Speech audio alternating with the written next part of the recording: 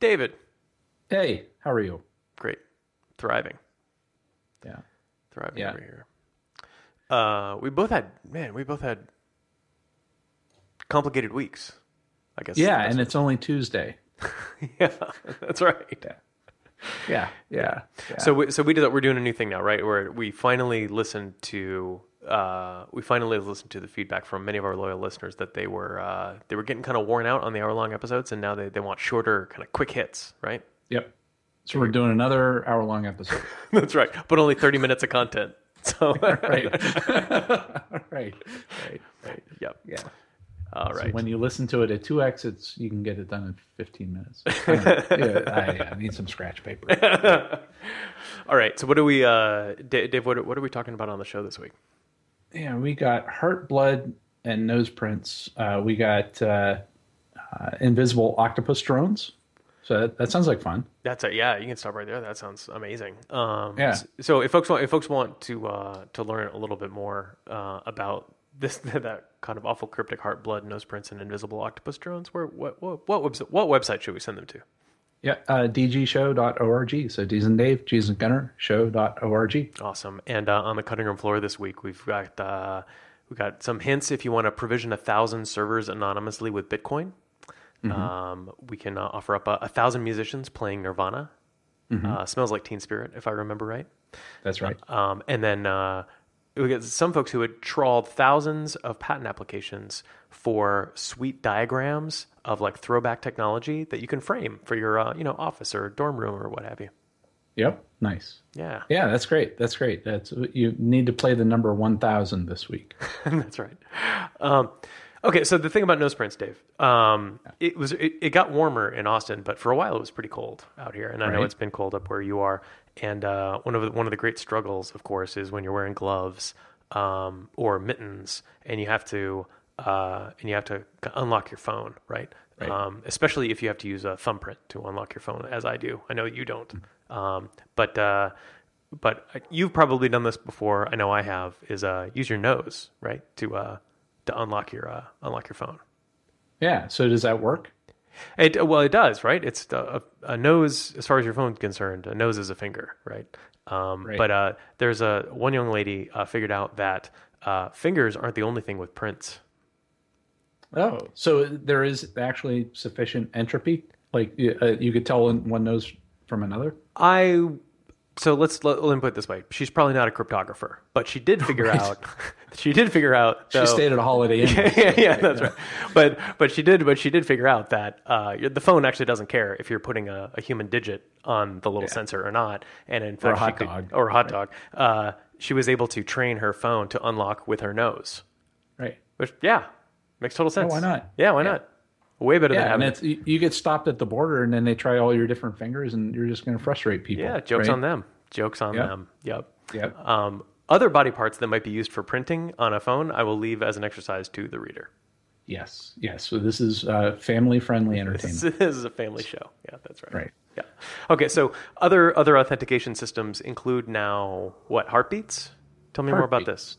Yeah. So there's it's a university up in Binghamton. Some people were doing looking at using electrocardiograph or ECG measurements as a biosensor to be able to unlock files. So let's say you go into the hospital and you want to get your medical records or whatever, you could use your heartbeat to unlock whatever health records you want. I'm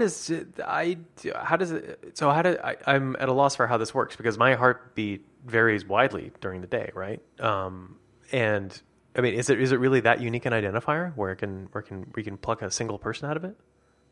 Bruce Schneier questions that, but I think what happens is that your heartbeat has like a particular signature, but the tempo may be, depending upon your pulse rate, it would be a shorter wavelength, I guess, right? I see. Because like the mechanics of your heart are probably specific to you, right? Like you've got it's a certain size, and you've gotten that one weird wart on the one side of it, and that kind of thing. And it skips a little bit here. Yeah. Okay. Yeah. But so is that So you're not using fingerprints anymore, and you're going with heartbeats. So what I like about the heartbeat authentication, Dave, is assuming there's enough entropy kind of floating around in the system. What I do like about the heartbeat authentication is that if somebody tries to remove my heart, I know you're worried about people taking your thumbs off. That's part of your threat model. If people actually took my heart out of my body, the likelihood that they could reproduce my heartbeat goes down pretty significantly. Maybe that's the next subject we'll be talking about in a moment. But oh boy. yeah. So, but the other thing that they noted was that the electrocardiograph could change due to age, illness, or injury too. So that's the kind of thing that I would worry about too. And then the other part is that what happens if you go into the hospital and because your heart is stopped or missing, right? Right. And so, so what if all of a sudden, you have some cardiac arrhythmia or something like that? And also this goes back to, my problem with biometrics is how do you change your heartbeat? Like if you want to and somebody could take your heartbeat without your permission either, right? Just like your fingerprint as well. Yeah, that seems like yeah. Now you got me thinking. It feels more like a voice print than anything else, right? Like somebody could conceivably record your heartbeat somehow, and then replay it and unlock whatever it is that you've locked up. Mm-hmm. Yeah, no, you could probably do that with an Arduino, maybe. I don't know, or yeah. Exactly. All right, that sounds like a fun weekend project for me and Lauren. Yeah. All right. Yep. So before we do anything, did you see that squishy device that keeps your heart pumping? I was waiting until we hit the record button before. Okay, so we'll get your reaction. Opening up now. If you like it. Oh, it's so gross! Oh my god, it's so gross. Yeah. All right, that tab is going away. I'm not. So okay. If any dgshow.org to see that link. Oh god. Yeah. Don't go to dgshow.org this week. That's revolting. Yeah. So essentially, what Gunnar just was repulsed by was a pig's heart that was being beaten, or the heartbeat was actually replicated by this silicone ribbed sleeve with inflatable tubes that wraps around a heart, and then that silicone tubes would create the pressure to be able to make the heart continue to beat. Yeah. So for me, that actually, what I thought I was looking at was a baby alien, like a chest burster. Yeah. Right. Yeah. Yeah. And it's what it looked like, when it's like wrapped around the guy's neck and all that. But it was like that, but then squishing the heart, and then it would. But to me, I think that's cool from a medical standpoint.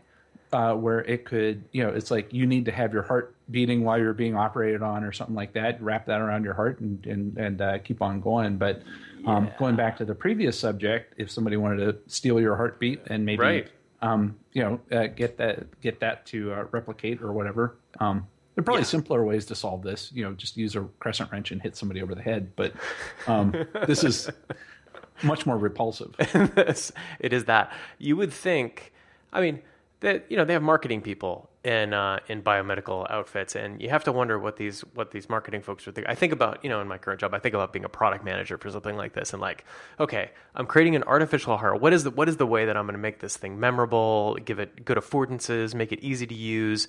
And the answer cannot ever be make it look more like an H.R. Giger painting, right? Like that's the wrong answer, and that's okay. Let's move on to the next subject. That's what you just saw. That's what I just saw. That. Gross. It's gross. Yeah. Well, let's talk about. So then, seeing that, it reminded me of you found a robot fish or a robot fish grabber. Yes. Yeah. So, but with a twist. And so the deviants at MIT built this thing, and it's made out of hydrogel, right? Which is it's a polymer that's actually 90% water, but can still be manipulated. With, I guess, electrical or what have you. So they made, let's call it an octopus, but it's a robot made out of this hydrogel. So it's 90% water, which means it's basically invisible in the water, right? Mm-hmm. And they can control it remotely. And it's got little arms on it, and they're using it to catch fish, which is... it's creepy but not revolting, if you understand the distinction I'm making. So it's not revolting because you can't actually see it, but it is creepy to watch this fish just get plucked out of the water by what appears to be nothing, by an invisible hand. Yeah, and I don't know if I could do that with my own hand. I don't know if I had that kind of hand-eye coordination, or it has to be a slow fish to do it, I think. But sure. But yeah, and that hydrogel was the same stuff that we talked about in a previous episode with that disc thing that goes in your stomach to release drugs. Yeah, the hydrogel Stirling engine. Yeah, that's right. Mm-hmm. Yep, exactly. Yeah. So we can't. If you make something out of hydrogel, does it have to be creepy? I don't know. Maybe it has to. Maybe there's like a law or something. I don't know. It's part of the licensing for the Yeah. Yeah. So why did they do this? Is there like they're trying to put all the human fish grabbers out of work, and Uberize it, or what are they trying to do? Do they need a reason? I think. True. So I think obviously there's military applications to this mostly, right? Because it is 90% water, also light and sound waves pass through it. So it's invisible to the eye, but also it would be invisible to something like sonar. So you can imagine. I think, I don't know, Dave. I mean, don't you find that you need to capture things in the deep ocean, by an undetectable robotic hand? Yep, the invisible hand. That's a book, isn't it? That is it's the Adam Smith. They could have called it Adam Smith. They missed a branding. Again, marketing with these guys. I can't. Missed the opportunity. All right. Yeah, but if we go less creepy, just slightly less creepy, there's a related thing I saw, a related video that you could take a look at with robotic grocers, where it looks like the same sort of robotic hand thing. I don't know if it's hydrogel or not. I didn't see it in the article. But what they came up with instead of picking up fish, they're picking up like fruits and vegetables using a robot arm without damaging the fruit or the vegetable. And I guess that's a pretty hard problem to solve. Where to me, if you watch the video, it almost looks like that game that you see in the arcade that has the claw that comes down, you pick up a stuffed animal and everything. Right. It's kind of like that, but it was like a plastic rubbery thing that could pick up an apple and be able to set it down. Huh. That's kind of, well, that is actually interesting. So you got me thinking about the economics of this, like maybe it's not, conceivably it may not be as fast as a human fruit picker, I guess, or a fruit packer. But it can work 24 hours a day. Yep. So it's never got that going for it. Complains and all that, right? Won't unionize. Mm-hmm. Yeah.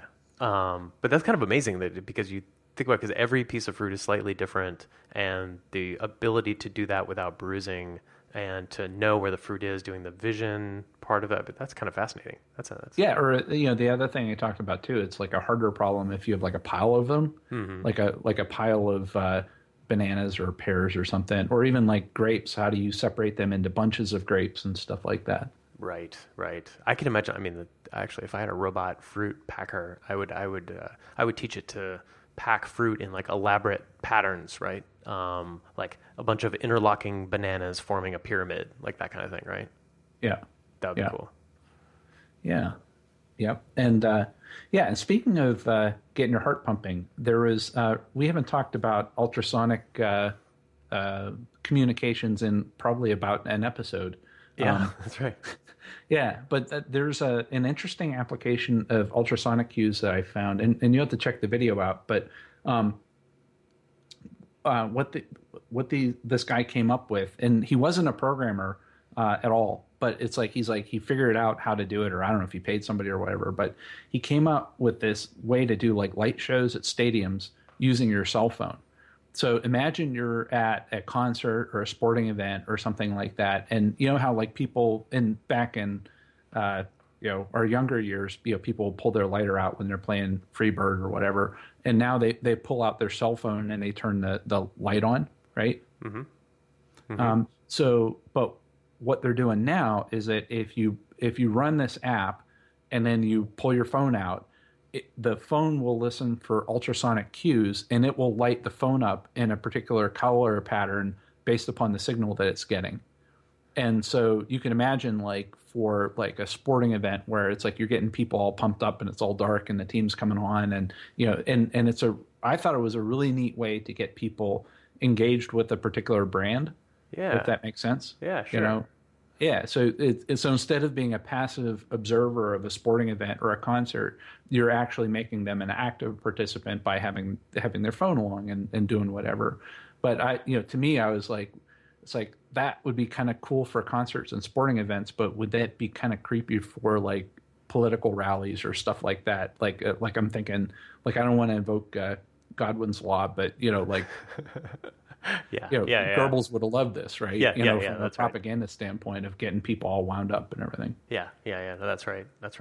Well, see, that's really cool. So I went through a phase when I was in college of I wanted to write interactive performance software, and so this would be like running the software that controls the spotlight on a stage so that it follows one particular person around, and then as they gesture in a big way, the light could open its aperture, like get wider and get warmer, and then if they like make their bodies smaller, it would get tighter and colder, right? Stuff like that. And I know that they use robotics in for some value of robotics. I mean, they're using that a lot now in on stage, and you can imagine doing some really interesting stuff with the interaction between whatever effects there are on stage, and now you've got a theater of 5,000 people, all of which have phones, which if the theater could use ultrasonics to manipulate, now suddenly they become part of the effects of the show. That's really cool. Mm-hmm.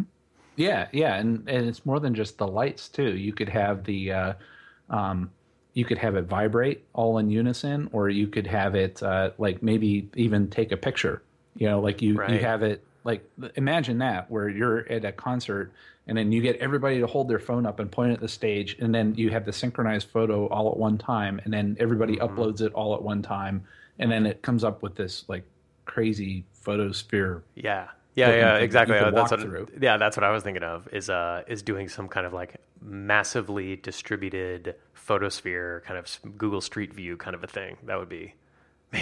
Yeah. That'd be great. Where you could like body surf through like a whole concert, right? From the stage the whole way back and all that. Yeah. Okay, I like it. Okay, great. Let me know when that's ready. Yeah, I'll get right on that. Okay, thanks. Yeah.